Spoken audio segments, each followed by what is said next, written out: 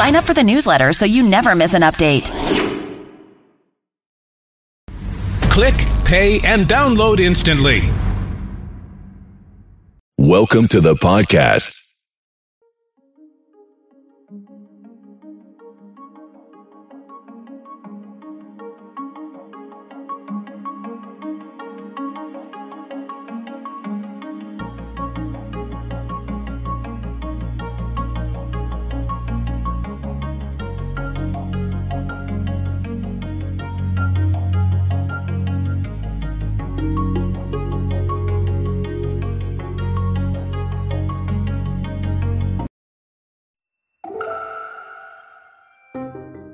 It's TED Talks Daily. I'm Elise Hu. Skin disease appears differently in all skin tones, making it easier to see some things and harder to see others depending on your shade. But many dermatologists are uncomfortable treating patients of color because they haven't been trained to see the full spectrum of skin disease. In her talk at TED Monterey in 2021, Dr. Jenna C. Lester shares what this disparity means and why something has to be done about it. You wouldn't put your teen athlete on the same field as the pros, so why would you take them to the same doctor? Children's Healthcare of Atlanta Orthopedics and Sports Medicine is Georgia's only nationally ranked program for teen athletes. Visit today at choa.org/teens.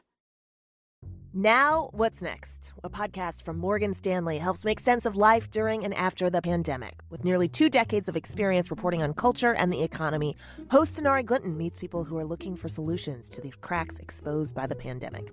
From how we care for our children and the elderly to what we do with shopping malls, these are stories of everyday people trying to figure things out and where they're finding hope. Search for Now What's Next wherever you listen to podcasts. The skin is the human body's largest organ and one of the most powerful predictors of our health. A hallmark feature of Lyme disease is erythema migrans. Lyme disease is a tick-borne illness present in over 80 countries and estimated to affect 476,000 people in the United States each year. Dermatologists like me are doctors of the skin, trained to diagnose and treat skin disease. And this is how we're trained to see erythema migrans, as a bullseye-shaped rash that ranges from red to pink. But this is not at all what it looks like in dark skin.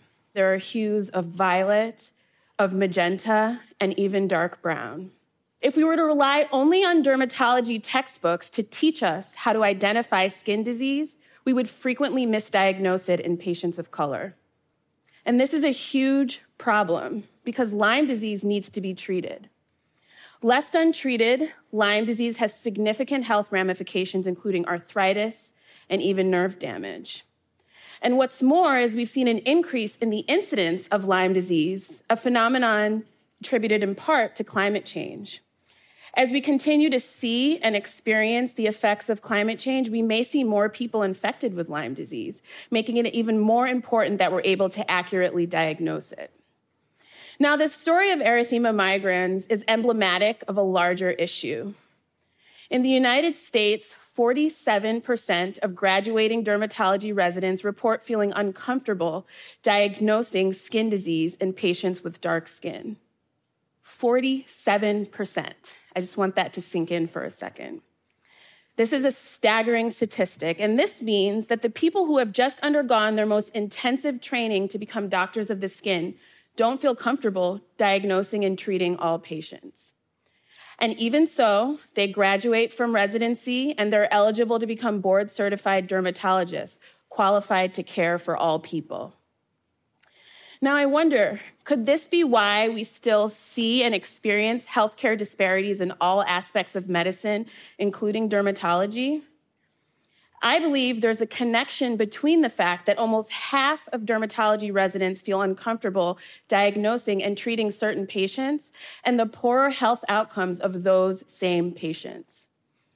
I speak to patients of color all the time who express an awareness of the fact that their dermatologist is unfamiliar with diagnosing skin disease in their skin tone or uncomfortable teaching them how to care for their hair or scalp. And I wonder, what does this awareness that your doctor is uncomfortable with you due to the physician-patient relationship to trust in the medical establishment, or to the likelihood that someone returns for additional care. A problem in dermatology is that we're not taught how skin disease appears in all skin tones. As a medical student, my classmates and I quickly realized that we only saw dark skin when we were learning about syphilis. And this observation is supported by research that I published in the British Journal of Dermatology in 2019 that shows an overrepresentation of dark skin in chapters focused on sexually transmitted infections, even while those same skin tones are underrepresented elsewhere in the same textbook. What does this do to impressionable learners? Does it make them think that someone with dark skin is more likely to have a sexually transmitted infection? Now, I know some of you may be thinking, I know an algorithm that can solve this, or machine learning to the rescue, and I'm here to gently disagree. And that's because the data from which these algorithms learn are the same photos that overrepresent dark skin in certain skin conditions, even while underrepresenting them in others. In other words, these algorithms will be as biased as we are unless we make significant change. I started the Skin of Color program at the University of California, San Francisco, where I work with medical students and residents in an effort to begin to help them unlearn some of these harmful patterns that make it easier to see some things, like dark skin with syphilis, and harder to see others, like dark skin with erythema migrans. I teach everything from how to identify inflammation in dark skin to how to talk to a Black woman about her hair care practices. And one important fact that I always make sure to mention is that it's neither good nor common for Black women to wash their hair every day. And any treatment regimen focused on taking care of the hair and scalp should reflect this important understanding. My work at the Skin of Color program, as well as the work of similar programs across the country, demonstrate the importance of creating a dedicated educational environment for residents and medical students to learn the full spectrum of skin disease as they appear in all patients, regardless of skin tone. This is an important first step on a long road towards eliminating healthcare disparities in dermatology. But let's commit to taking this journey together. Thank you.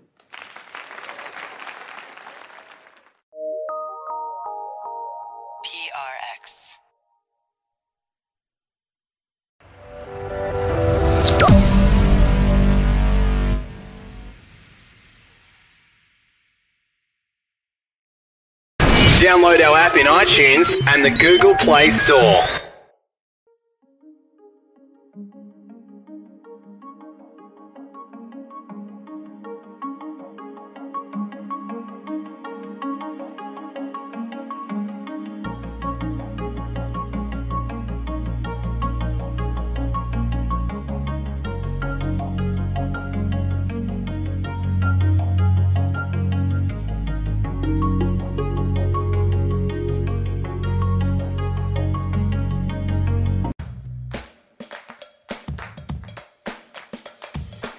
Hello, you're listening to Sky News Climate Cast with me, Anna Jones. And me, Caterina Vitozzi. And on the menu this week, how bad really is meat for the environment? Yes, we're going to be looking at the climate impact of the meat industry and asking, what's the beef with beef? We are, and we're also going to be asking our guests if we can still eat meat and care about climate change. Plus, finding ways to make vegetables delicious with the plant-based cook, writer and entrepreneur extraordinaire Ella Mills from Deliciously Ella. Can you believe that after 7 months of recording this podcast and talking about COP26, we're now only 2 weeks away? I feel like we've got a lot to do. I know. Imagine how the politicians are feeling. Yes, absolutely. Lots to prepare ahead of it. And we will be talking a lot more about what is on the agenda in terms of the negotiations at COP26. But Anna, I'm interested to know what is going to be on the menu, because you'll be there at Glasgow, won't you? What do you expect? That's such a good question. And do you know what? Whenever I go out for a meal with my daughter, she always looks at the menu about 3 days before. So she always knows exactly what she wants. And I've been doing that a bit with COP. And it's quite interesting, actually. There has been a bit of a push to get the organisers to commit to a plant-based menu because of all the climate implications of eating meat. But it looks like at the moment we're being told that there's a wide range of dishes, including plant-based options, but they're stopping short of saying that meat's going to be be off the menu. So that's quite interesting. Even the food is a subject of potential controversy. Yeah, exactly. Well, it is indeed, as you say, hard to talk about climate change without mentioning the impact of meat, isn't it? It is, because meat accounts for around 12 to 15% of the world's greenhouse gas emissions. And if meat was a country, it would be the third biggest emitter of greenhouse gases in the world after China and the US. That's mad, isn't it? Yeah. And earlier this year, the UK was warned that meat consumption needs to be cut by 30% by 2030 to slow global warming and free up land that's currently used to rear livestock and switch it to land used to absorb carbon and boost nature. And Katerina, cows in particular release a huge amount of methane. That's the kind of polite way of putting it. I mean, that methane emerges from both ends. But interestingly, apparently, more of the methane, I'm told, comes via burps than the other option. But I've never seen a cow burp. Maybe they do it very discreetly, politely. Maybe you're not hanging out with them for long enough. Anyway, they also drink millions of gallons of water, as well as take up huge amounts of land, which campaigners say could otherwise be used for forests or wetlands. Yeah, and we've been taking a look at some research from the University of Oxford about the carbon impact and the environmental and climate impact of beef. And they found that eating one beef burger a week for a year emits the same amount of greenhouse gas emissions as a return flight from London to Spain, or driving a petrol car for 1,500 miles. They're extraordinary statistics, aren't they? Yeah, really are. They also note that not all burgers are equal. So when the ingredients are sourced from the UK and Europe, the emissions are actually 3 times fewer than ones made in Latin America, for example. And the bulk of emissions from the food system come from developing countries like China, India, Brazil and Indonesia. And of course, it's not just beef that makes up the livestock and meat industry. Things like poultry, chickens and turkeys, for example, aren't great for the environment either. Chicken food is largely made up of soy, which comes from the Amazon rainforest. Not to mention that 200 chickens need to be house fed and slaughtered to get the same amount of meat as a single cow. Now, this information isn't new. It's something we've known for a while, that eating meat is bad for the planet, and for the sake of the climate, the world needs to eat less of it. But knowing what we do, are people actually changing their behaviour, and will people really stomach giving up meat in the name of climate change? So we are seeing there are more people following a vegetarian diet, but I think more people are reducing how much meat they're consuming rather than cutting it out completely.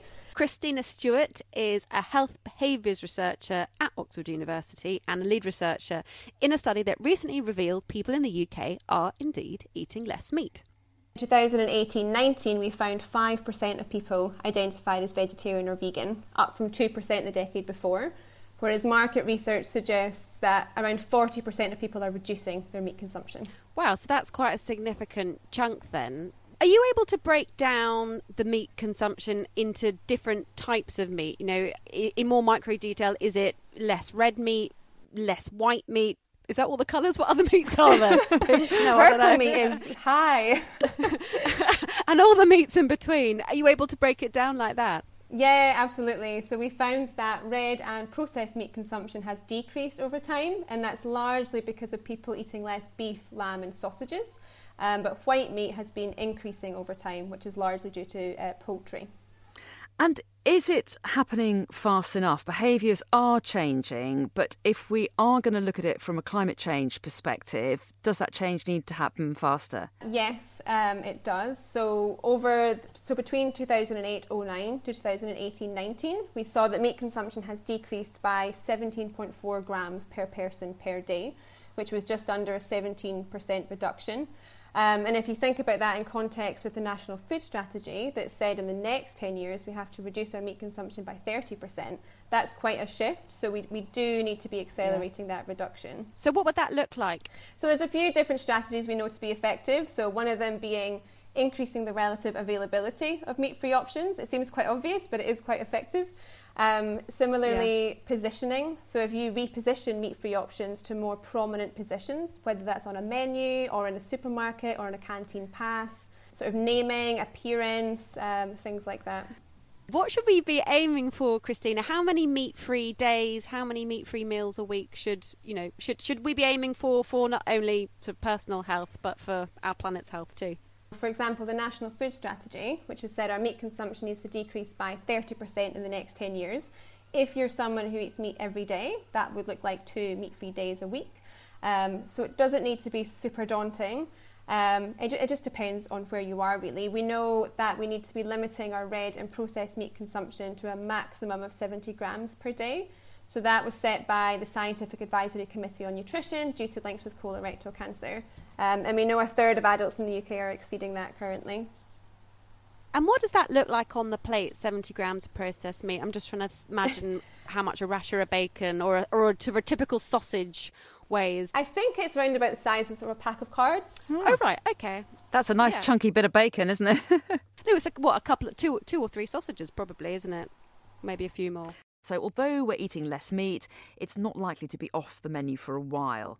But can we eat meat and still care about climate change? I'm a dairy farmer in South Wales and I'm milking approximately 200 cows. I'm a third generation farmer, so I was born on the farm. Abby Reader is a dairy farmer from Wales. So there's not a lot of sleep that happens on your farm by the sounds of it. Sounds up with the cows and down with the sun. Yeah, sleep is overrated. So as a third generation farmer, how has sustainability sort of crept in to the way that you do things on the farm? Well, it's really interesting. I suppose when we look at sustainability in terms of our carbon footprint, we're talking about 3 things on a farm.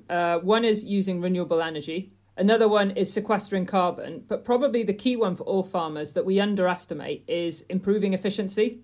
So we're talking about livestock and we're talking about methane production from livestock. So if we accept that methane is a very strong gas for trapping heat, then as livestock farmers, we need to make sure we can get more from less or the same from being more efficient. And that's what it's all about. It's just getting better at what we do. So when we're told that in this country we need to cut our meat consumption by about 30% within 10 years for the sake of the planet, do you agree with that? Obviously, as a livestock farmer, I'm going to be a little bit biased, but I find this argument so one-dimensional. We forget the bigger picture. We forget about the rural communities and the jobs that are supported by these farms. We forget about our responsibility as a nation to be able to feed ourselves to a certain degree. We forget about being able to eat a balanced diet and the importance of meat as part of that diet. So it's just not, it's too one-dimensional. Let's forget about meat and let's all eat plants. So do you think farmers feel a bit under attack then? You say you feel like this argument by climate campaigners is too one-dimensional and it doesn't look at the whole rural environment and the rural picture. Yeah, I think sometimes when we focus a lot on these arguments, it's really easy as a farmer to feel that we're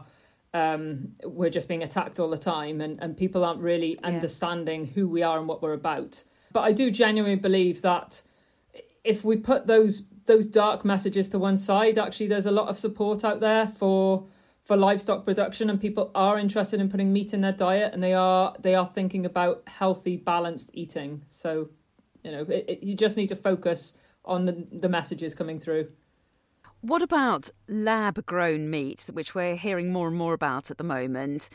You talk about the need to have a balanced diet. If you could get your meat grown in a laboratory, people might say that'll be better for the planet. So what's your reaction to that? Do you feel threatened by that at all? Is it a worry to you? Yeah, it certainly is a threat. I mean, it's competition. It's something that I think about that might be somewhere down the line. I certainly don't think it's anywhere near us in the next 10 years, despite the fact that we're seeing more and more research into this. We're talking about artificially grown food. We need to ask ourselves, what impact is that truly going to have on the human body? And that could take quite a few years to come through. And how many people will want to risk that? If you're struggling with health conditions anyway, is it appropriate? So there's so many things to consider with it. Coming up, we'll be speaking to Ella Mills, better known as Deliciously Ella, about how a plant-based or vegan diet can be good for the planet, good for our health, and taste delicious too. Thank you for having me. We're thrilled. My WhatsApp friends chat has been buzzing with excitement at the fact that I'm speaking with you. Oh my God, I love that. Ella, it's really hard to talk to you without calling you Deliciously Ella. But I will just try and call you Ella. So first of all, tell us about how you came to be vegan. Tell us a little bit about the journey that got you there. So it was 10 years ago, actually, 10 and a half years ago now, out of absolutely nowhere. I got very, very ill when I was at university, and kind of cut a long story short, I spent a year in and out different hospitals across London, saw all number of different consultants to understand what was going on. I was then diagnosed with a condition that affected my autonomic nervous system. So everything that should function as is, heart rate, digestive system, etc., wasn't working properly. So I was 21 and I was on steroids, beta blockers, you name it, a whole host of medication, and it just didn't really work. And after a year, I hit an absolute rock bottom with mental health and with physical health. And I realized, there's got to be other things to explore from here, and was really started to learn everything I could about how the body worked and how nutrition interplayed with that, but couldn't cook and wasn't particularly interested whatsoever in vegetables. Really? Not even a tiny bit. So two pretty kind of big challenges. Really just such an incredible trajectory that you've had. But I mean, was there a sort of a light bulb moment in terms of your own health where you were kind of eating this plant-based diet, and was it a case of you just suddenly felt better, or was it kind of a gradual thing? Very, very gradual. But and when I started to change the way I was eating, I was still on all my medication at the same time, and nothing happened immediately, absolutely not. But within a couple of months, I realised that there had just been some gradual shift. And so you were motivated by your own health issues, but as time has gone on, has climate awareness been part of your motivation as well? Absolutely. I think that most people come at this space either for health, for environmental reasons, or for ethical reasons. But I think it's very hard once you start uncovering and understanding more about this space to leave two of the three behind. And certainly from an environmental perspective, to me, it becomes kind of screamingly obvious, and it's certainly absolutely driven forward my passion for what we're doing as a company. And the facts speak for themselves, really, which is that whether you become fully vegan or not, we all need to eat increasingly more plants, and we've got to eat less red meat and less dairy. And we know that. I don't think there's a huge debate in reduction, even if it's a question in elimination. But what would you say to the farmers who'll say that there's a rather skewed point of view now as far as meat is concerned? They'll say you do need meat as part of a balanced diet, and not all farmers are bad farmers. Some of them are farming sustainably, and it's perfectly fine to eat their meat. Of course. And look, this is an extraordinarily complex topic, and I think it's so easy sometimes for these conversations to be overly simplified. And I also think asking everyone to become a vegan tomorrow is not necessarily a very plausible option. And so I think that the black and white nature of it isn't the solution for everybody. But the stats speak for themselves, which is that we need less meat. And the only way that's going to happen is by changing some of the way in which we farm. We really, really need to replant a lot of the land, which is currently being deforested for agriculture. I mean, that, we can't keep cutting down the Amazon for grazing. Like, it's not possible. So we're going to have to make some switches. For anyone who's slightly daunted by that prospect, either of going vegan or vegetarian for a meal, they might think, it's so complicated, there's more ingredients, it's going to take longer. How do you inspire people? How do you get people hooked onto the idea? Yeah, and I think that's an absolutely fair point. I mean, they say that we all have 7 recipes, which are the 7 things that we turn to time and time again. And I think that's probably about right. And so the idea of shifting all of that, when you get home from work and you're tired and you've maybe got other people to feed and family, I totally appreciate the idea at that point of trying to make something you never made before, experiment, maybe your kids will hate it, whatever it is. I totally appreciate it's quite off-putting, but I think, again, it's just about small changes. It doesn't have to be all or nothing. And I think, you can take a bolognese, it can be half lentil. So it's half beef and half lentil. You don't need to only ever make lentil bolognese from then on. Yeah, that's a really interesting point. What's your take on someone saying, well, I love cottage pie, so I'll do a vegetarian cottage pie? Is there a risk then that people will be disappointed because it's not the same as they're used to? Is it better, do you think, to try something totally different and think, I'm gonna work with a sweet potato today instead? You know what I mean? Not try and make comparisons. I do, and I think there's quite a lot in that. And I think, especially given the reality of the fact that most people are going to be more flexitarian versus absolutely committed vegan or vegetarian, I think, again, to me, it makes much more sense on the night that you're going to be plant-based to be focusing on celebrating plant-based ingredients instead of meat mimics, where ultimately it's just not going to be the same experience as a steak because it's made of a cauliflower. It's just, or whatever it is, it's just not going to be the same. Whereas if you pan fry red onion and garlic in coconut oil, and then you add cumin and paprika and curry powder, etc., and then simmered lentils and coconut milk and tomatoes, wilted spinach, you could have a delicious dal, say, and you could do turmeric roasted cauliflower with it, brown rice, lime, fresh coriander, fresh chili, and you could have something that's like genuinely so delicious, totally plant-based, and absolutely not pretending to be anything else. And in my mind, I think sometimes that's a nicer way of doing it. For you, when I was really interested by what you said about the fact that you came to this sort of new plant-based lifestyle, not a cook, not someone that was even remotely interested in vegetables. What has been, do you think, the hardest thing? Is there anything you miss from the diet of yore that you used? She's saying, do you miss bacon? Is that what you're saying? Do you miss bacon? Well, yes, basically. Do you miss bacon? Do I miss bacon? I don't miss bacon, but I did miss the ease. And that's got easier. That's really changed, especially over the last couple of years. But particularly kind of 9-10 years ago when I changed my diet, I really missed the ease and the simplicity of everything. And, you open up a restaurant menu and you can have everything in the restaurant. And I do miss that. Absolutely. And that, again, is changing. And it's very exciting to see the speed at which that's changing. I mean, you open now a recipe supplement in a Sunday magazine or a Saturday paper, and there are plant-based options in a way that there just weren't before. Yeah, it is. And that's the only way forward in my mind. So I think as a collective, as a society, as industry, the easier we can make it for people to make those choices and provide genuine alternatives that you actually want to have, the more likely we are to take up the environmental challenge that we all need to do. And so I think there is an absolute collective responsibility there. What would you advise then, as perhaps for someone who is maybe vegetable reticent, is the phrase I'm going to use, what would you suggest as a really easy switch or a really easy thing that they can introduce? Absolutely. I think, honestly, it's starting small. I think I even if you're so inspired to make big changes, I think make big changes over a year, over 2 years, and just build up so that it is something that is genuinely sustainable for your life, instead of feeling like the ground's been swept beneath your feet. And so I think breakfast is a great example of that. I mean, if you have cereal, granola for breakfast, having that with oat milk, it's not really any different. And start there. And then again, what small switches can you make? So if you're cooking fish or meat for dinner, instead of that being the centerpiece, could you just switch it so that actually that's the side?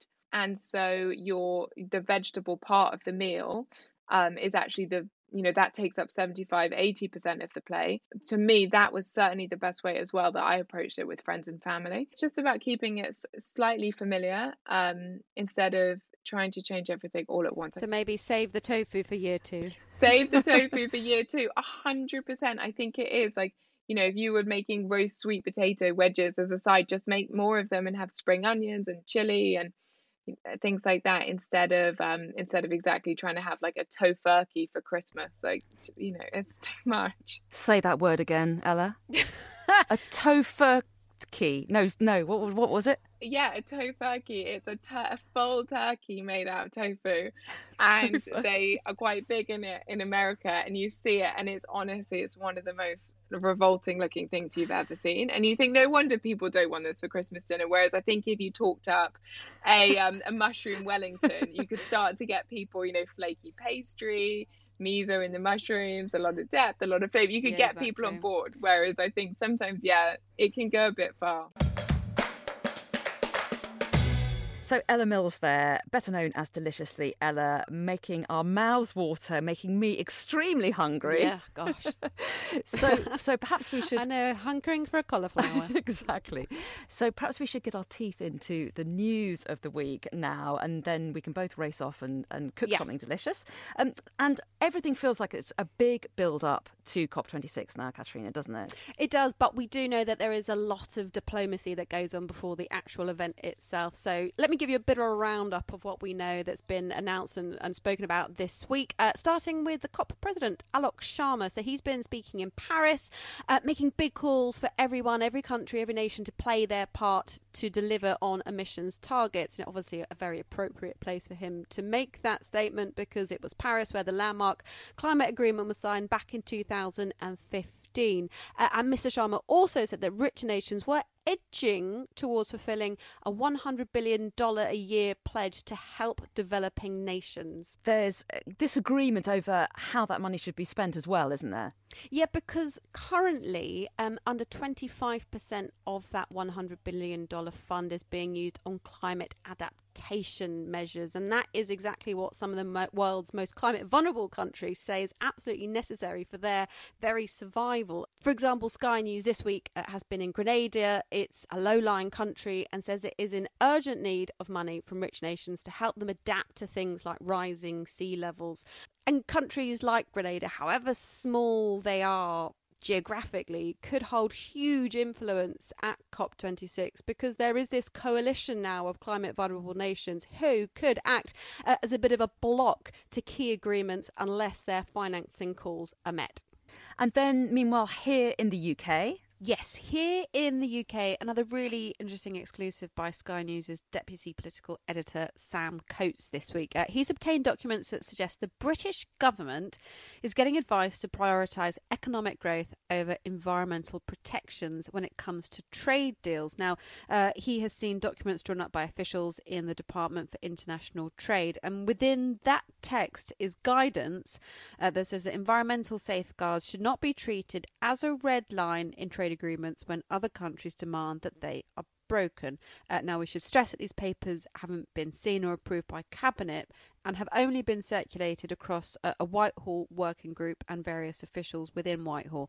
But of course, Anna, the timing of seeing these sentiments in black and white so close to COP26 likely to be very embarrassing indeed. And a quick word about Russia as well, Katerina. Yeah, we don't often talk about Russia in this podcast, but this week, Russia, which is the world's fourth largest emitter of carbon, said it would strive to be carbon neutral no later than 2060. Now, President Vladimir Putin said that practical steps had already been taken. But we should note that this target puts it on par with what China has pledged. However, that is still around a decade later than scientists say we need to be hitting those targets in order to avoid catastrophic levels of global warming. And then finally, Katerina, we move seamlessly from Vladimir Putin to George Clooney. Yes, who's been speaking about the environment at his latest film premiere to colleagues far more glamorous than us. They've been meeting up with him at the... Speak for yourself. Yeah, well, okay, sure, that's fair. You are pretty glam. George Clooney, actor, environmentalist, campaigner, at the UK premiere of the latest film he's directed, did talk a little bit about COP26 and what he thought would happen. Let's take a listen to the man himself, shall we? Am I optimistic? No. Am I hopeful? Yes. Listen, there's better chances here than we've had in the United States recently. So I'm hopeful that more will be done here. I think some will, but I'm not all that optimistic about it. I don't know. I'd like to be. I'm a pretty optimistic guy. Oh dear, George Clooney. Not sounding terribly optimistic or hopeful, but you never know. 2 weeks to go until COP, not too far from London to Glasgow. Maybe he could get the train up there. I tell you what, I would definitely give him space on the Daily Climate Show. If he wants to come and talk to me, that's fine. There you are, George, an open invitation. Well, I think that's a very good place to wrap up this week's episode of Sky News Climate Cast with me, Katerina Potozzi. And me, Anna Jones. Our podcast producer this week was Emma Ray Woodhouse, and Tatiana Alderson was our interviews producer. And do remember to watch the Daily Climate Show with Anna on Sky News, especially in the run-up to COP26, where she's going to be extremely busy, where she will have all the climate news every weekday for you at 6:30. And if you enjoyed this podcast, please do rate and subscribe and even leave us a review.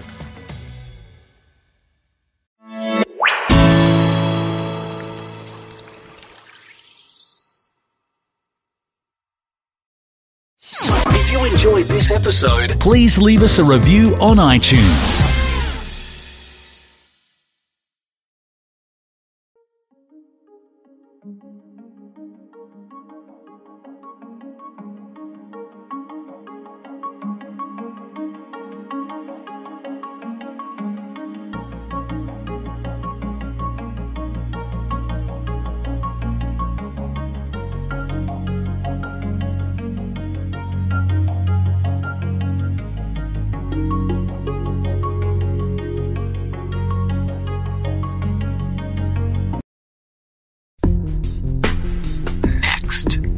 America's Cookbook and Speakeasy with Chef Justice Putnam. Netrootsradio.com.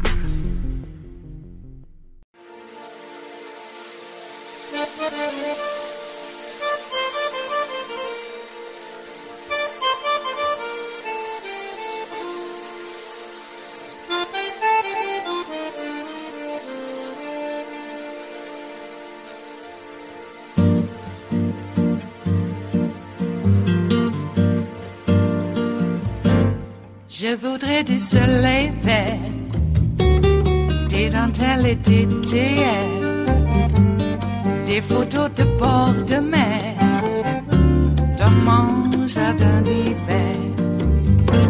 Je voudrais de la lumière, comme en Nouvelle-Angleterre. Je veux changer d'atmosphère, dans mon jardin d'hiver.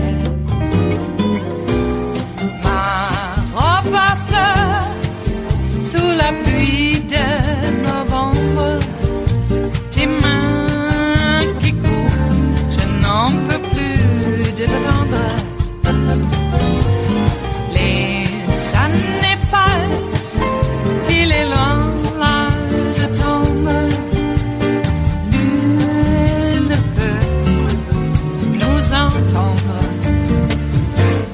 Je voudrais du Fred Astaire, revoir un latte. Our former FBI Deputy Director Andrew McCabe, who was fired in 2018 by then Attorney General Jeff Sessions, has settled a lawsuit with the Justice Department, getting his job back, his pension, back pay, so he can retire with all those benefits. The settlement resolves a civil lawsuit filed by McCabe, who argued his ouster was the result of a public vendetta driven by the former president, who targeted him. You may recall that McCabe was fired more than 3 years ago, just hours before a planned retirement, after the Justice Department's Inspector General said he had lied repeatedly regarding a leak about Hillary Clinton's use of a private email server.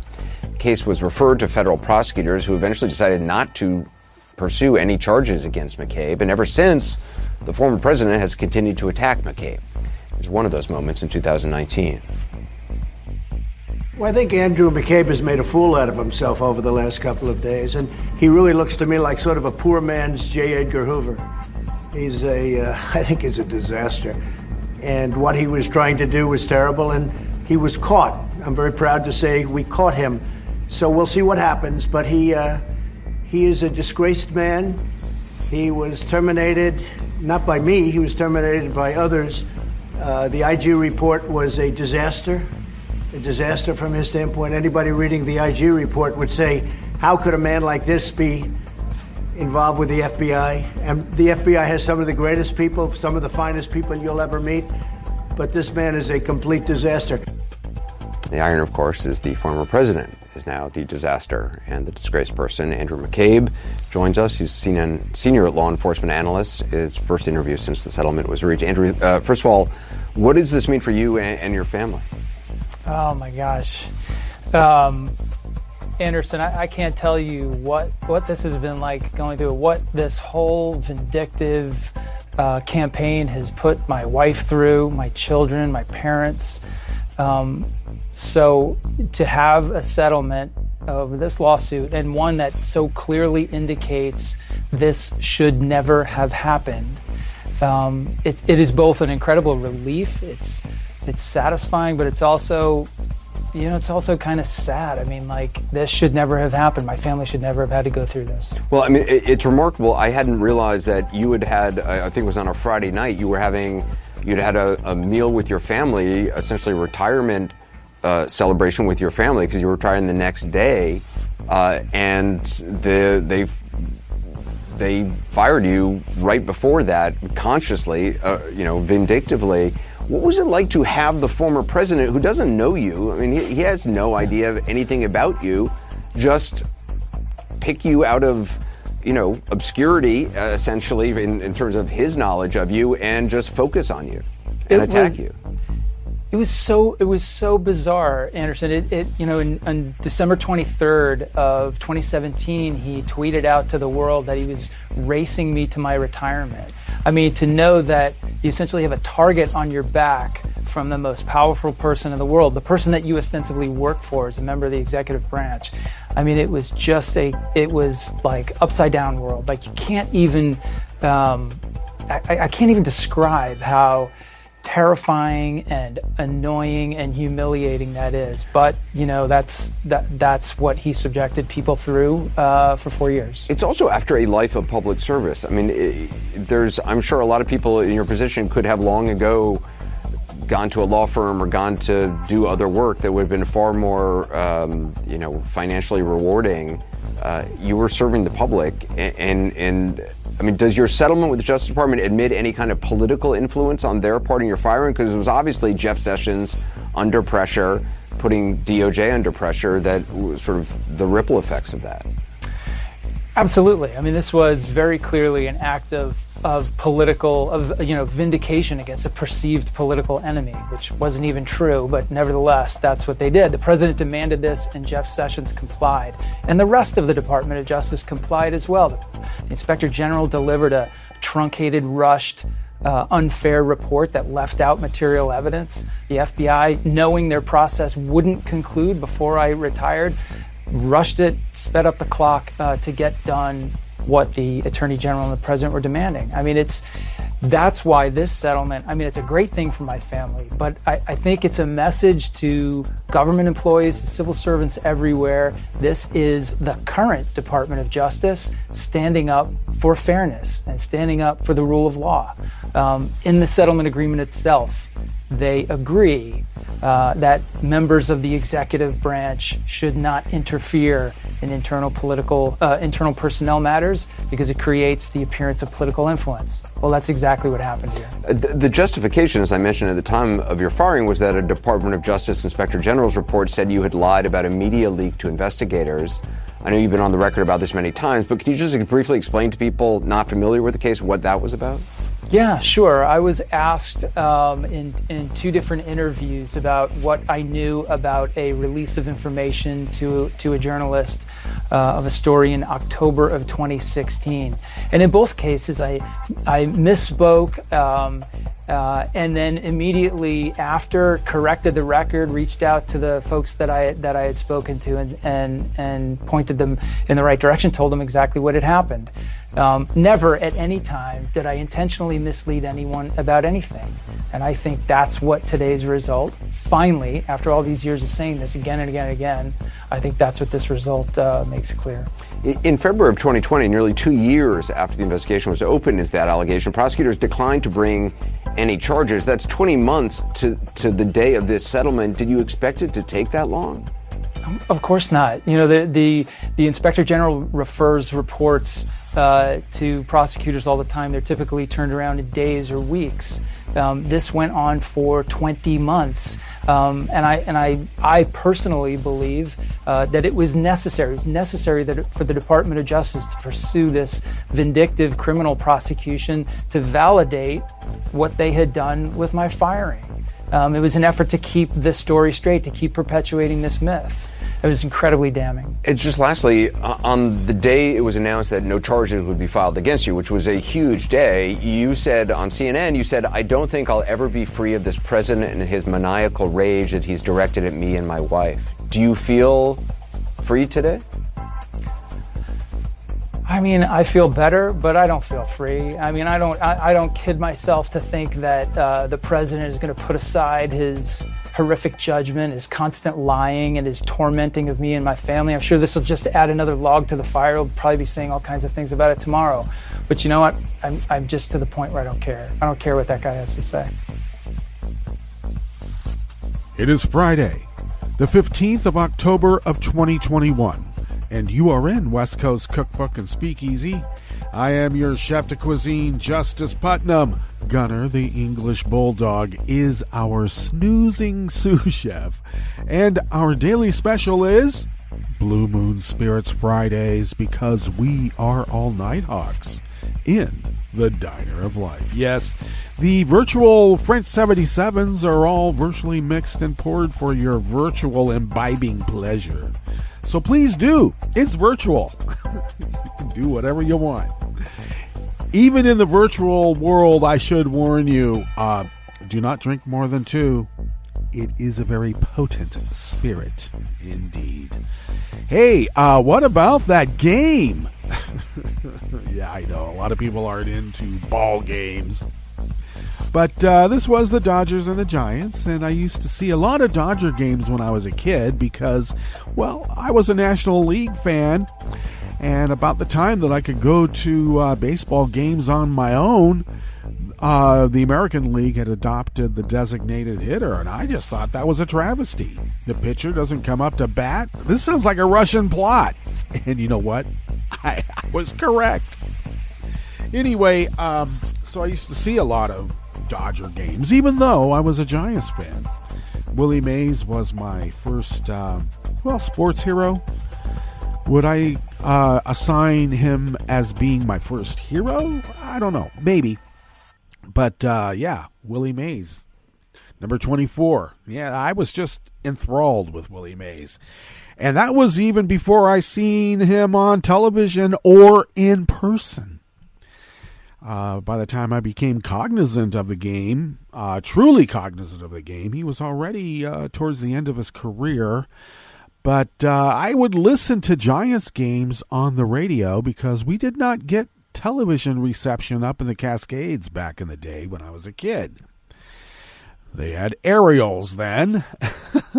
It was a lot different. But there was a fire hose radio station, I believe it was KGO, right out of the Bay Area. And that was a loud signal. When I say fire hose, I'm saying that it was loud. Even on my little crystal radio set that I had built by myself when I was only 8. So I used to listen to a lot of Giants games on the radio when we lived up in the Cascades.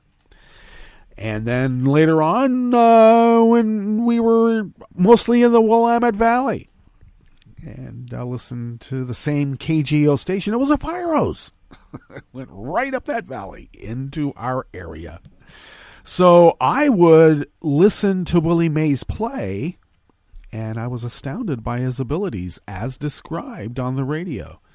So any kind of news clip I could come upon that showed Willie Mays, I devoured it. So I've always been a Giants fan. And I remember pulling for the Dodgers a few times when I'd go to see them. But I was I would see when the Giants would come to town, and I'd be rooting for the Giants.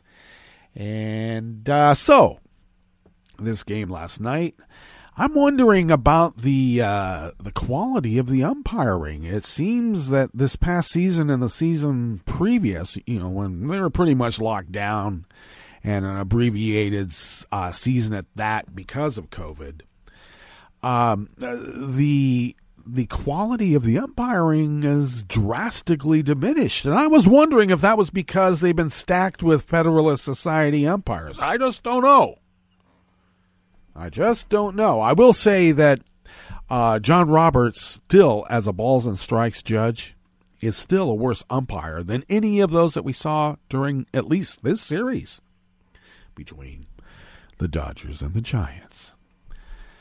So, my relatives who were Dodgers fans had to gloat. But even they admitted that was a terrible call at the end. You don't end a game, especially a game of that import, on a check swing. What the hell? Only a Federalist Society umpire would do that. Because, the game's been around for a long time. A very long time. In fact, I umpired Little League and Pony Colt League when I was a younger man. Pretty much a high schooler. And I wasn't that bad of an umpire. But I just gotta say, to now purport that there's really no rule about what a check swing is, it's not breaking the wrist, it's not breaking the plane of the plate, what the hell? This game is over 100 and some odd years old, and the check swing has been around forever, and everybody knows what a check swing is. One way that you can tell that it's not a check swing is when the bat breaks the plane, not of the plate, but of that line to first base. Or third, depending on whether you're a lefty. But you know what I mean. That is your visual clue. In the rule book, it does say intent. What was the batter's intent? And that's supposed to be a subjective analysis decided upon by the umpire. They are now mind readers, apparently, according to the rule book. But still, even in that situation, Wilmer Flores did not offer to the ball. Everybody saw it, even all those Dodger fans. And of course, immediately it was brought up that it was all karma because Darren Ruff earlier, actually during the season, I believe. Yes, it was during the season because it determined who would be in first place. And the Dodgers and Giants played, and Darren Ruff had clearly swung at the ball on his check swing, but it was called not a check swing. And everybody says, this is just karma. The game evens itself out. Now, I know you're not supposed to take out individual instances and say, well, there's this and there's that and there's this, because that's called pulling at straws. And if anybody read S.I. Hayakawa's Logic and Semantics back in the day, remember that. Yes, that you are old enough. Pulling at straws is confirmation bias. Okay, he didn't use that term, but that's what it is. So I know I may be pulling at straws. But if the game evens itself out, then I think the Dodgers still need to have a little bit of balance. Or not the Dodgers. The Giants still need a little bit of balance here. Because the game ended last year. I have a Yorkie Poo in here making a bunch of noise. Because, well, she's a princess. Anyway, the Giants' season last year ended by a lousy call as well. A ball about 2 feet outside of the plate. And our guy, and I'm trying to think it's right on the tip of my tongue, but regardless, our guy didn't even swing. And it was a called third strike. You're out of here. So where's the balance? How does it all balance out? Where's the karma? A lot of people said the karma was when Darren Ruff was called, his check swing was called a check swing. A lot of people thought that was where the game balanced itself out. All right, just saying. Just saying. And there must be some sort of, well, there is a review of all the umpires. They'll go in and they'll look at the game and they'll say, well, this is where we got the call right. This is where we got the call wrong. The plate umpire will be graded on the accuracy of the balls and strikes and fouls that were called. So this particular plate umpire is 12th worst in the league for calling balls and strikes. And two other umpires there on that crew are 11th and 10th worst.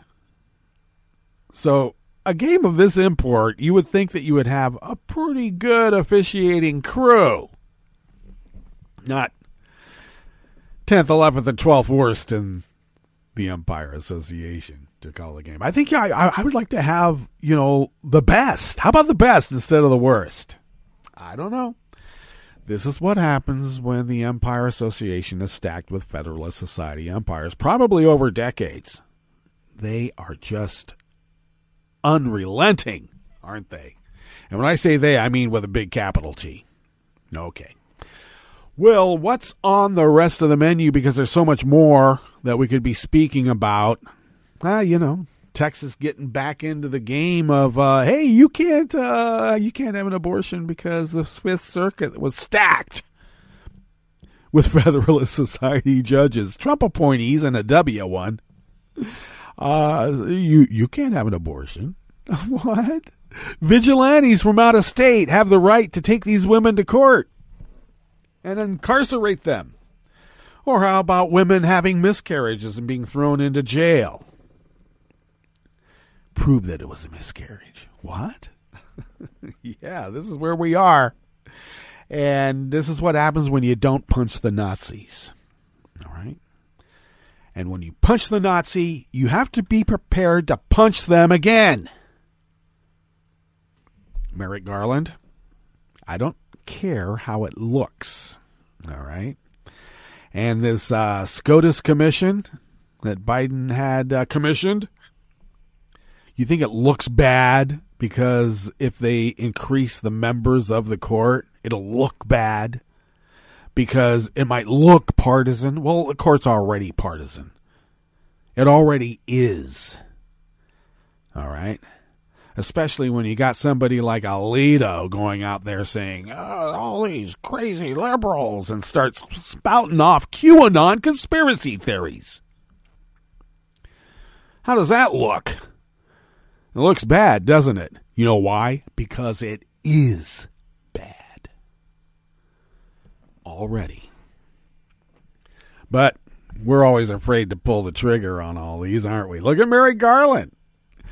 He's afraid. He's probably got this OLC memo that says anybody who tried to overthrow the United States government for Donald Trump can't be convicted of any crime, and they should just get a slap on the wrist. Let them go home, maybe wear an ankle bracelet for a week. They even let a guy out so that he could go see a football game.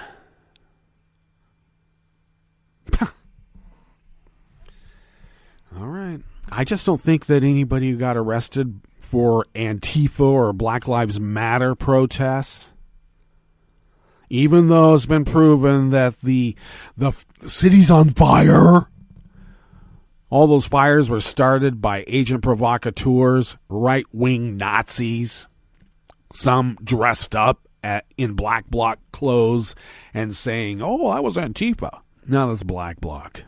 And they're full of agent provocateurs. Those people are still in jail. They don't even get to get out for a dead relative or a dying relative. They're letting these guys out. Oh, I got to go see a football game. I bought the ticket a long time ago. Oh, well, we have to let them go. All right. Enough of that rant. We could go on and on and on about it. But on the rest of the menu here of the curated part of this show, at the top, yes, former FBI Director Andrew McCabe has finally won back his full pension as part of a settlement of the lawsuit arising from his vindictive political firing by Trump. Trump says, I didn't fire him, Jeff Sessions did. Yeah, right. Yeah, Luca Brasi killed those people, but who told him to? On the rest of the menu, nursing schools see a rise in applications despite COVID burnout. The Texas abortion law is shutting down an avenue to the courts for teens. And the wreck of a storied military ship that served in 2 world wars and at one point was captained by the first black man to command a U.S. government vessel has been found. After the break, we move to the chef's table, where the lawyer representing Myanmar's ousted leader, Aung San Suu Kyi, said authorities have imposed a gag order on him, because anything he might say about the trial could destabilize the country. I wonder why. And seized guns have been melted down and turned into a children's playground in Peru. All that and more on West Coast Cookbook and Speakeasy. Bon appetit.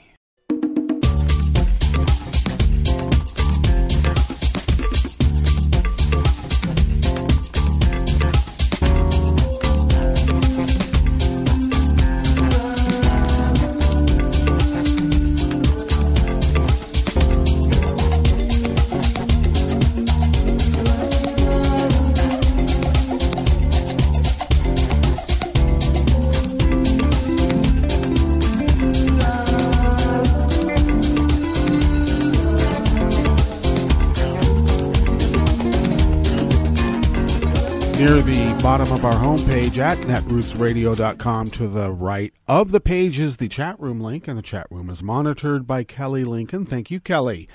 Across the page near the bottom at netrootsradio.com is the link to our Patreon site, and if you could become a recurring Patreon to Netroots Radio, and if you could send us the equivalent of what you might spend on an espresso-type coffee drink once a month, that helps us pay our bills, fly under the radar, and continue this resistance against the Nazi takeover of America, because that's exactly what it is. But we thank you for your generosity, and look, we're going to be counting on your generosity in the future, so thank you. Thank you.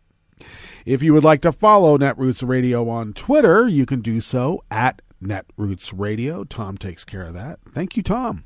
Follow me on Twitter at Justice Putnam. I post the show notes and links diary about 10 minutes before showtime and get that linked up on Twitter and those other social media platforms. Follow the show on Twitter at Cookbook West. And if you would, please do pick up podcasts by way of Spreaker, Stitcher, TuneIn, iHeart, YouTube, iTunes, and wherever podcasts can be found. All right. This first offering comes out of the Associated Press, and it is by Pat Eaton Robb. As we begin here in the Bistro Cafe of West Coast Cookbook and Speakeasy, Blue Moon Spirits Fridays. Nurses around the U.S. are getting burned out by the COVID-19 crisis and quitting, yet applications to nursing schools are rising, driven by what educators say are young people who see the global emergency as an opportunity and a challenge.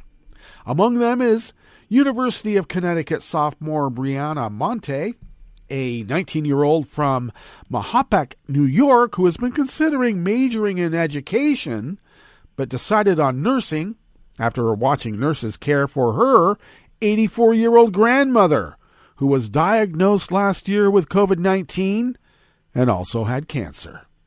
They were switching out their protective gear in between every patient, running like crazy to make sure all of their patients were attended to, she said. I had that moment of clarity that made me want to jump right into healthcare and join the workers on the front line. Nationally, enrollment in bachelor's, master's, and doctoral nursing programs increased 5.6% in 2020 from the year before, to just over 250,000 students, according to the American Association of Colleges of Nursing.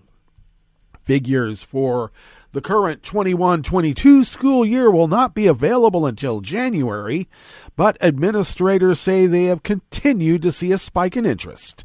The University of Michigan Nursing School reported getting about 1,800 applications from 150 freshman slots this year, compared with about 1,200 in 2019.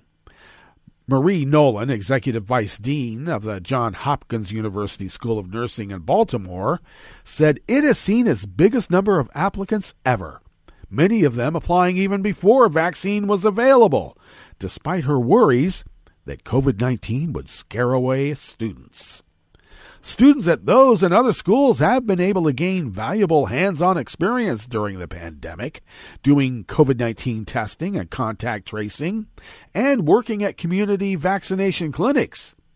We've said to students, this is a career opportunity that you'll never see again, Nolan said.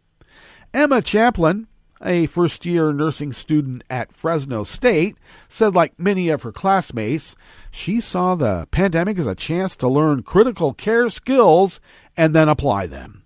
And she is young, and her immune system is fine, she said. So the idea of getting the virus didn't scare me. Well, that's the arrogance of youth now, isn't it? It is. It's just time for us to step in and give it our all and figure out how we can help, because there has to be a new generation, and that's got to be us, the 21-year-old said. The higher enrollment could help ease a nursing shortage that existed even before COVID-19, but it has brought its own problems. The increase, combined with the departure of too many experienced nurses whose job is to help train students, has left many nursing programs without the ability to expand. The rise is happening even as hospital leaders around the U.S. report that thousands of nurses have quit or retired during the outbreak, many of them exhausted and demoralized because of the pressure of caring for dying, hostility from patients and families, and the frustration in knowing that many deaths were preventable by the way of masks and vaccinations. Eric Kumar saw many of his nursing colleagues from a COVID-19 unit in Lansing, Michigan, transfer or take other jobs this past spring when the pandemic's third wave began to hit. He followed them out the door in July. It was like a mass exodus. Everybody chose their own health and wellness over dealing with another wave, he said. He said he plans on returning to health care someday, but for now is working at a barbecue joint where the worst thing that can happen is burning a brisket. I'm not done with nursing yet, he said. Betty Jo Rocchio, Chief Nursing Officer for Mercy Health, which runs hospitals and clinics in Missouri, Arkansas, Kansas, and Oklahoma, said her system has about 8,500 nurses, but is losing about 160 each month. The departures are also taking their toll on nursing education, which relies on clinical instructors and preceptors, the experienced hands-on nurses who mentor students on the job. Nursing faculty is expected to shrink by 25% by 2025 across the country as nurses retire or leave because of burnout or other reasons. Mindy Scheibler, a cardiac nurse from Vancouver, Washington, taught nursing students for 3 years before quitting in 2016. She said she would still love to be teaching, but that it's not workable financially. She said she knows nursing professors who work multiple jobs or dip into their retirement savings. How long can you subsidize your own job, she said. Nurses will make double what you make in just a few years out the gate. Administrators said they would like to see more financial incentives, such as tax breaks for instructors. Rocchio said it would also help to have national licensing instead of state-by-state requirements, giving health systems more flexibility in its training and hiring.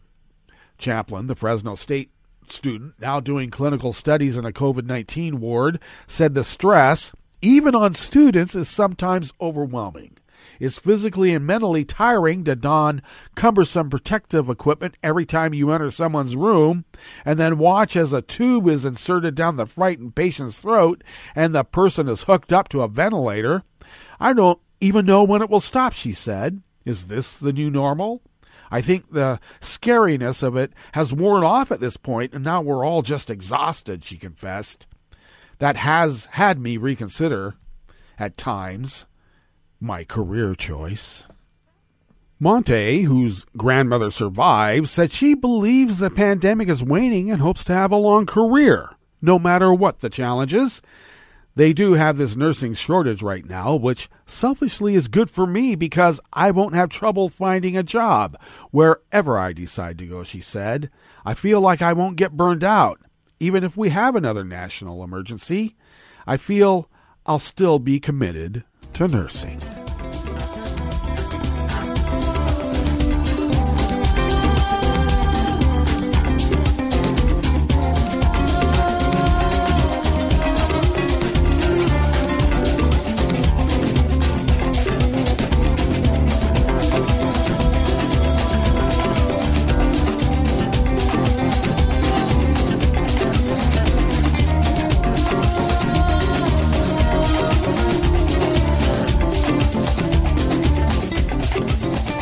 Astrid Galvin and Lindsay Whitehurst of the Associated Press bring us this next offering here in the Bistro Cafe of West Coast Cookbook and Speakeasy.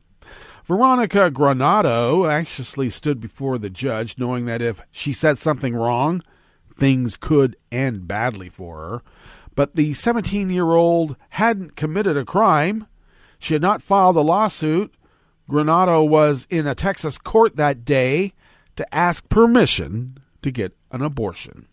She was among thousands of teens burdened with additional hurdles to legal abortion care, especially if they are of color or live in states where abortion access is already severely limited.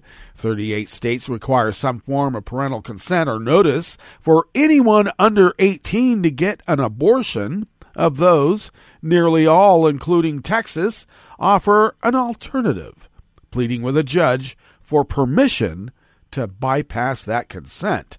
But the latest restrictions in Texas that essentially ban abortion past the 6-week pregnancy mark have made such requests almost impossible. The process to go before a judge includes a required sonogram and setting a hearing that can take weeks. By then, women are often past the 6-week mark. And as other states capitalize on the success of the Texas law and set their own restrictions, those few avenues are getting shut off. Supporters of parental consent laws say parents should have a say in the medical procedure, but teens seeking abortion often face abuse or threats of homelessness if they tell their parents or guardians they are pregnant. Said Rozan Marapuram, executive director of Jane's Due Process, the nation's first organization dedicated to helping youths navigate the process of going through a judge, and one of only a few nationwide. They work with about 350 women a year in Texas. Roughly 10% are in foster care, and 80% are youths of color. Most are past 6 weeks from when they first come in. Young girls who have only had their period for a few years are not likely to track it. Athletes tend to have irregular periods, and sometimes when girls go on birth control, they experience spotting, which they may confuse for a period. All of these factors often lead to minors and adults, too, to miss early signs of pregnancy. Kenzie Reynolds was 17 and a high school junior when she found out she was pregnant. Her relationship was toxic and deeply controlling, and she could not tell her family about being pregnant or wanting to get an abortion because they are devout Christians and oppose the procedure. She tried before to tell her mother she wanted to be on birth control, but her mom consistently avoided the conversation. She found Jane's Due Process, but it would be 4 weeks before she could even see a judge to make her case. The worst part of the entire thing was how terrible I felt and how isolated I felt, she said. A month later, she stood before the judge and told him about her toxic relationship, her desperation and terror, but the judge denied the request. He walked by me like I wasn't even there, she said. I felt like he didn't see me as a person. Well, she could have appealed. She was 10 weeks along at that point, too late to take an abortion pill, and the appeal was still uncertain. Instead, she connected with the group Lilith Fund for a flight to New Mexico, where she got the procedure and flew back the same day. At the end of it, I realized I was considered too young to have an abortion, but old enough to raise a child.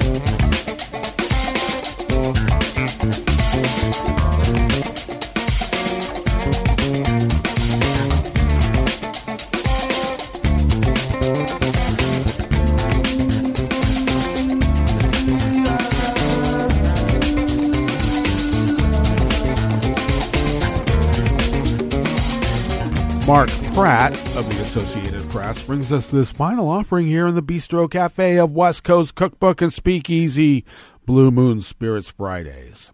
The wreck of a storied military ship that served in 2 world wars, performed patrols in waters off Alaska for decades, and at one point was captained by the first black man to command a U.S. government vessel, has been found, the Coast Guard said yesterday, Thursday.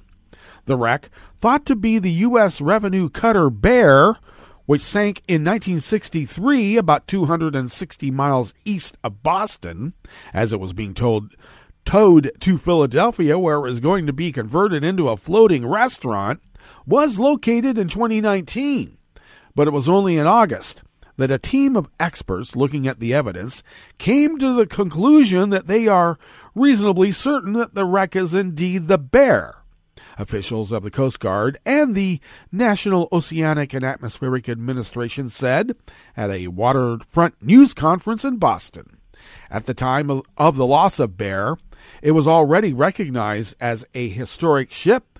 Joe Hoyt, of the Office of National Marine Sanctuary, said, "The legend of the Bear is so ingrained in Coast Guard lore that the sports teams at the U.S. Coast Guard Academy in Connecticut are named the Bears, partly in honor of the vessel.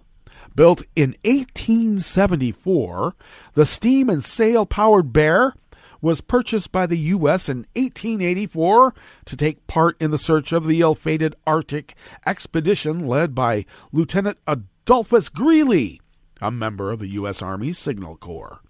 The 190-foot Bear then spent more than 4 decades patrolling the Arctic, performing search and rescue, law enforcement operations, conducting censuses of people and ships, recording geological and astronomical information, recording tides, and escorting whaling ships. The U.S. Revenue Cutter Service merged with the U.S. Life-Saving Service in 1915 to form the Coast Guard. During the Bear's 40-year career in Alaska, the cutter performed some of the most daring and successful Arctic rescues in history, said William Thiessen, the Coast Guard Atlantic Area's official historian. When malnourished Native Americans needed food, Bear brought it. When stranded whalers needed rescue, Bear saved them. 100 years ago, when thousands of Alaskans contracted the Spanish flu during the pandemic, Bear brought doctors and medicines. Thursday's announcement coincided with the arrival in Boston of the U.S. Coast Guard cutter Healy, named after the Bear's captain from 1886 until 1895. The Healy, an icebreaker commissioned in 1999, recently completed a transit of the Arctic Northwest Passage.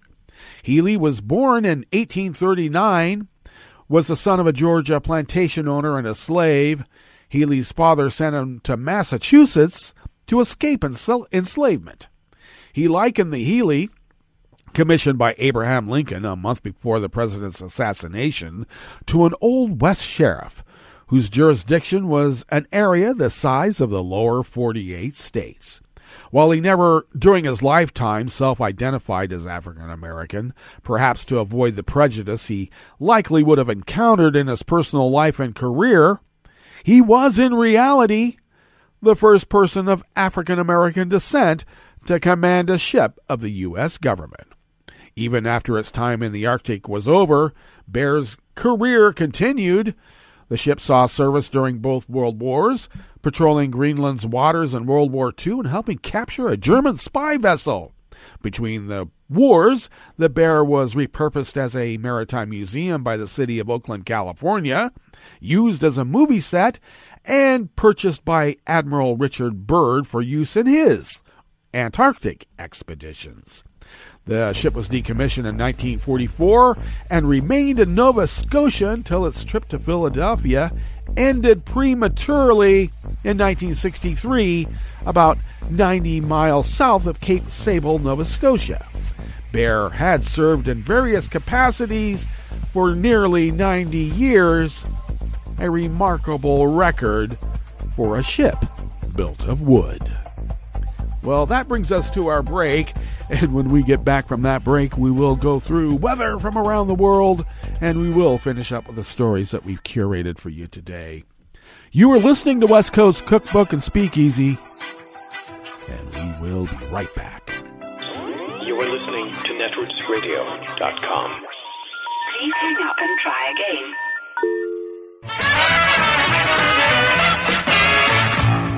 From a point at sea to the circles of your mind, a new force is at work for planetary transformation. New radio for a new Earth.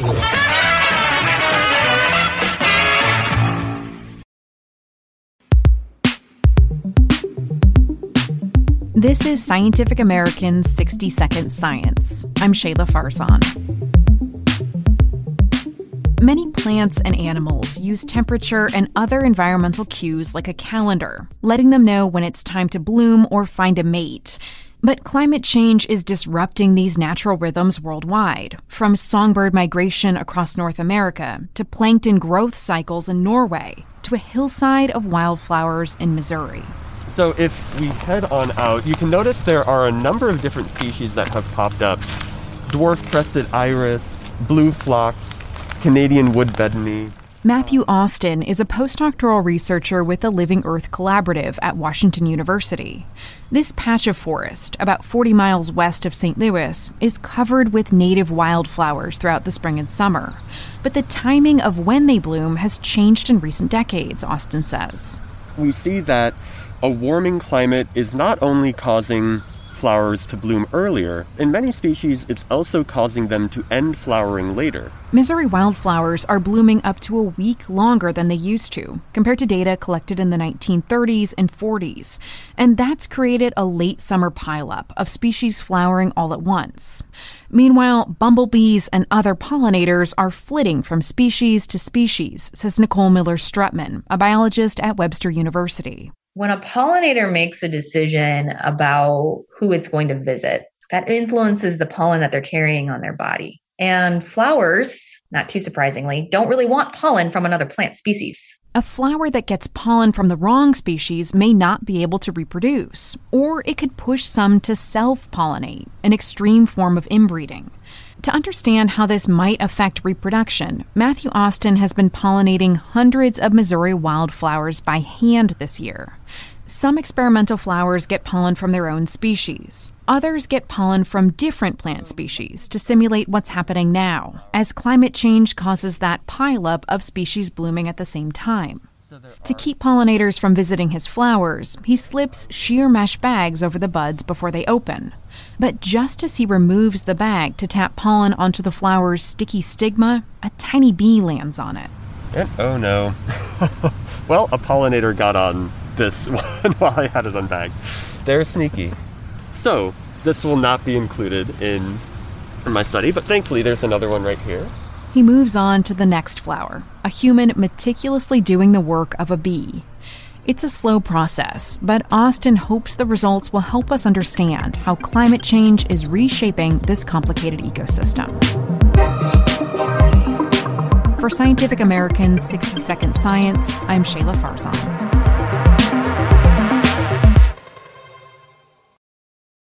Hi, I'm Tom Hartman, and since you're listening to netrootsradio.com, show your progressive side and go to the donate button on the bottom of the homepage. It's progressives like you who power Netroots Radio and keep the progressive message beaming everywhere 24 hours a day.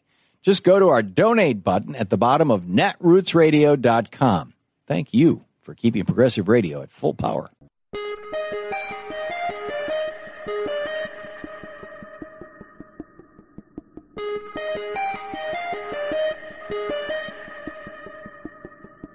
Are congressional elections rigged? I'm Tom Hartman, and this is the Civil Liberties Minute with ACLU attorney Bill Newman.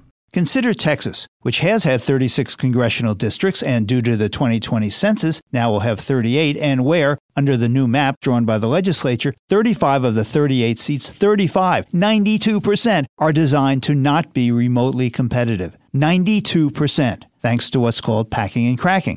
Packing means packing persons with similar voting patterns into one district. Cracking means breaking up such a group into so many different districts that they can't really influence the outcome in any one. With sophisticated computer programs, these numbers can be calculated and predicted with surgical accuracy, and they have been. Placing the 2020 election results into the new districts shows that Trump would have won 23 of the 38 by double digits, and Biden would have won 12 by double digits, meaning that only 3 of the 38 had a margin of 10 points or less. In addition, despite the very large growth in the Latino population, the new map has no majority Latino district. In 2019, the Supreme Court 5-4 ruled that they would do nothing to interfere with partisan gerrymandering. So in Texas, and in every state where that's the norm, you will now be able to know the results of congressional elections before any ballots are cast. How, you might ask? Can you call such a system a democracy? The Civil Liberties Minute is made possible by the ACLU because democracy and advocacy begin with you, and freedom can't defend itself. I'm Rick Smith, and this is Labor History in 2. On this day in labor history, the year was 1990. That was the day that President George H.W. Bush signed the Radiation Exposure Compensation Act. Worker safety at the Nevada nuclear test site had been sacrificed during the Cold War era, as the United States rushed to keep pace with the Soviet Union's nuclear arsenal. The result was an increase in cancers, including leukemia, from workers being exposed to deadly radiation. For more than a decade, these workers tried to get Congress to pass legislation for compensation for radiation sickness. Uranium miners from states including Nevada, Utah, Arizona, New Mexico, Colorado, and Wyoming also joined the effort, filing a suit against the government. The courts ruled against the workers, ruling that national security needs trumped the safety of workers. Democratic Representative Wayne Owens from Utah sponsored a bill to give the workers compensation. In a statement carried by the New York Times, Representative Owens called the bill, quote, an apology to those people and their heirs on behalf of the government and the American people that were subjected and sacrificed for the Cold War nuclear weapons. President Bush explained the scope of the act at the signing ceremony, saying, quote, the bill provides compassionate payments to persons with specified diseases who fear that their health was harmed because of the fallout from atmospheric atomic testing at the Nevada test site. Regardless of whether causation can be scientifically established, the bill entitles each person meeting specific criteria to a payment of $50,000. Uranium miners meeting separate criteria will be entitled to compassionate payments in the amount of $100,000. The bill established a $100 million fund for the workers and residents who lived downwind of the Nevada test site.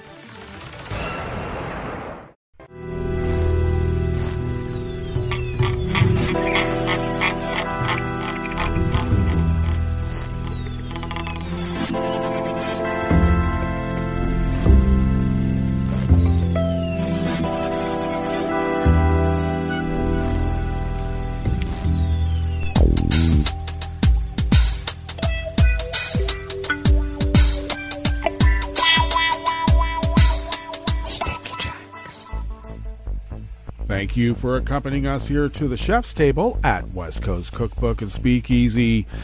Blue Moon Spirits Fridays, because we are all Nighthawks in the Diner of Life. We always begin, whether from around the world, along the banks of the Rogue River and the Rogue River Valley of southern Oregon on the west coast of the continental United States of America, where it is currently 35 degrees Fahrenheit, expecting to be a bit warmer than yesterday. Plentiful sunshine with highs in the mid-70s, winds light and variable. Clear to partly cloudy overnight with lows in the low 40s, winds light and variable, and partly cloudy skies tomorrow, with highs in the upper 70s. And then we're looking for some considerable rain on Sunday and into Monday. Confirmed cases of coronavirus in Jackson County, in the southern part of Oregon, continue to rise. We now stand at 225,080, and our deceased has jumped by over a dozen and now stands at 300. Ragweed pollen is rated moderate right outside the window in Rogue River proper. The air quality index for the region is good at 21 parts per million, and that daytime UV index has now moved into the low range. It must be fall and is at level 2. First time we've seen that this year. Barometric pressure is holding steady at 30.24 inches. Visibility is at 8 miles, and relative humidity is at 100%. Weather from around the world is brought to you by a crowd of crowdsourced weather stations that a crowd crowdsources from around the world. London is 58 and mostly cloudy. Paris is 63 and partly cloudy. Rome is 68 and sunny. Kyiv is 54 and fair. Kabul is 60 degrees and clear. Hong Kong is 75 and cloudy. Tokyo is 70 degrees and partly cloudy. Sydney, Australia is 58 and clear. San Francisco, California is 53 degrees and sunny. And New York, New York is 71 degrees Fahrenheit and sunny. And that is weather from around the world, brought to you by a crowd of crowdsourced weather stations that a crowd crowdsources from around the world.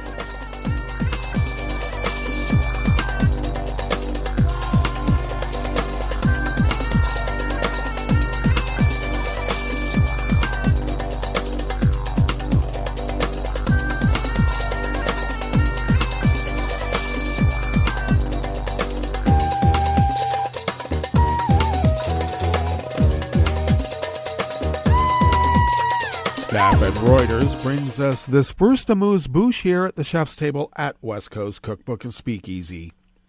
The head lawyer representing Myanmar's ousted leader Aung San Suu Kyi said today that authorities in the military-ruled country had imposed a gag order on him because they said his communications could cause instability.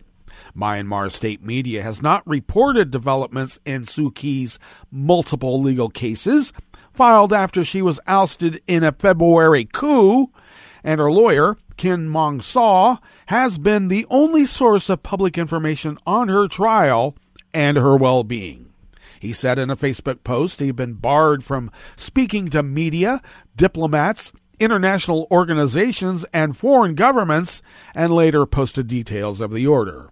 King Mong Zaw's communications may cause harassment, hurting a person who is acting in accordance with the law, may cause riots, and destabilize the public peace, the order said. Some local and foreign media outlets, illegal media outlets, and the media are inciting fake information that could destabilize the country, the order continued. A spokesman for the ruling military did not answer calls seeking comment. Suu Kyi has been held in an undisclosed location since the February 1 coup, with no means of communicating with the outside world other than through her lawyers, who she meets only in court. She is charged with a litany of offenses, including breaking coronavirus protocols, illegally importing and possessing two-way radios, incitement to cause public alarm, and violating the official's secret act.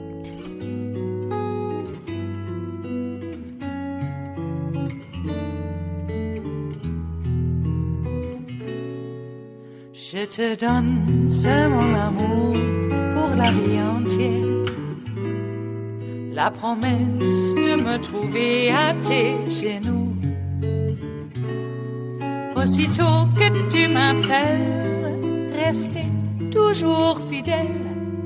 C'est tout, c'est tout.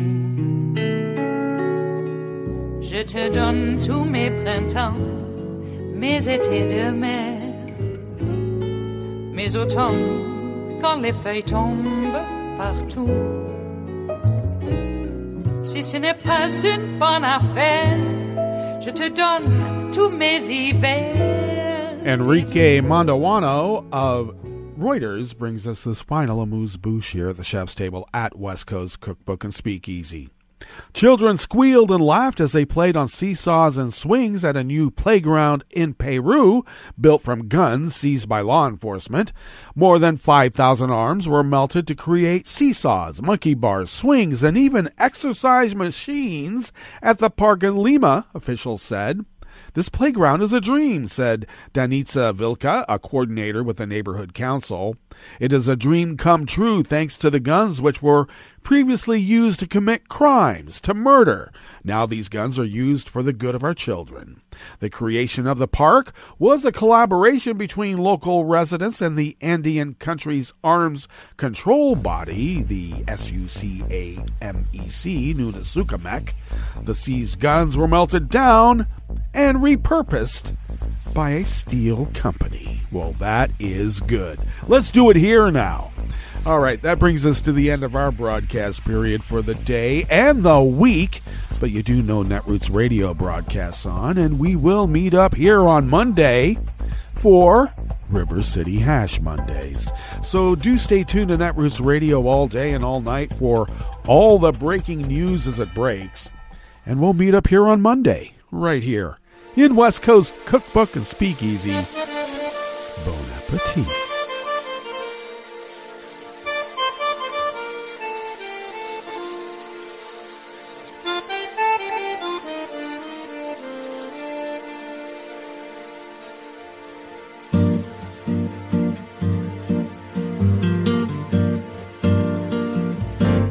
Je voudrais du soleil vert, des dentelles et des théières, des photos de bord de mer, dans mon jardin d'hiver. Je voudrais de la lumière, comme en Nouvelle-Angleterre. Je veux changer d'atmosphère, dans mon jardin d'hiver. Robe à fleurs sous la pluie de novembre, tes mains qui courent, je n'en peux plus de t'attendre. Les années passent, qu'il est loin, là je tombe. Nul ne peut nous entendre. Je voudrais du Fred Astaire, revoir un latte Goël. Je voudrais toujours te plaire dans mon jardin d'hiver. Je veux déjeuner par terre, comme au long de golfe clair. T'embrasser les yeux ouverts dans mon jardin d'hiver.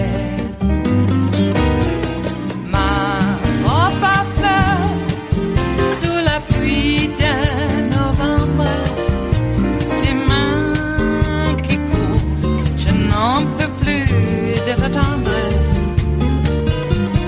Les années passent, il est loin, là je tombe.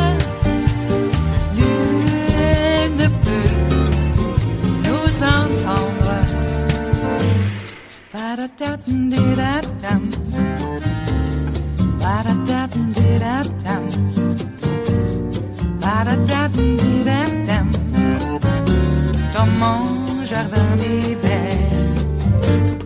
Ba-da-da-dum-di-da-dum. Ba-da-da-dum-di-da-dum.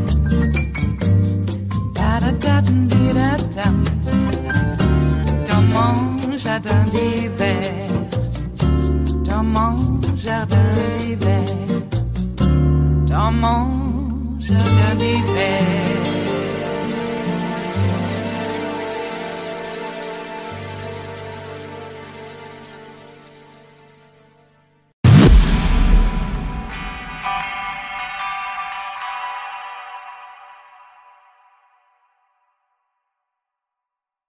Download our app in iTunes and the Google Play Store.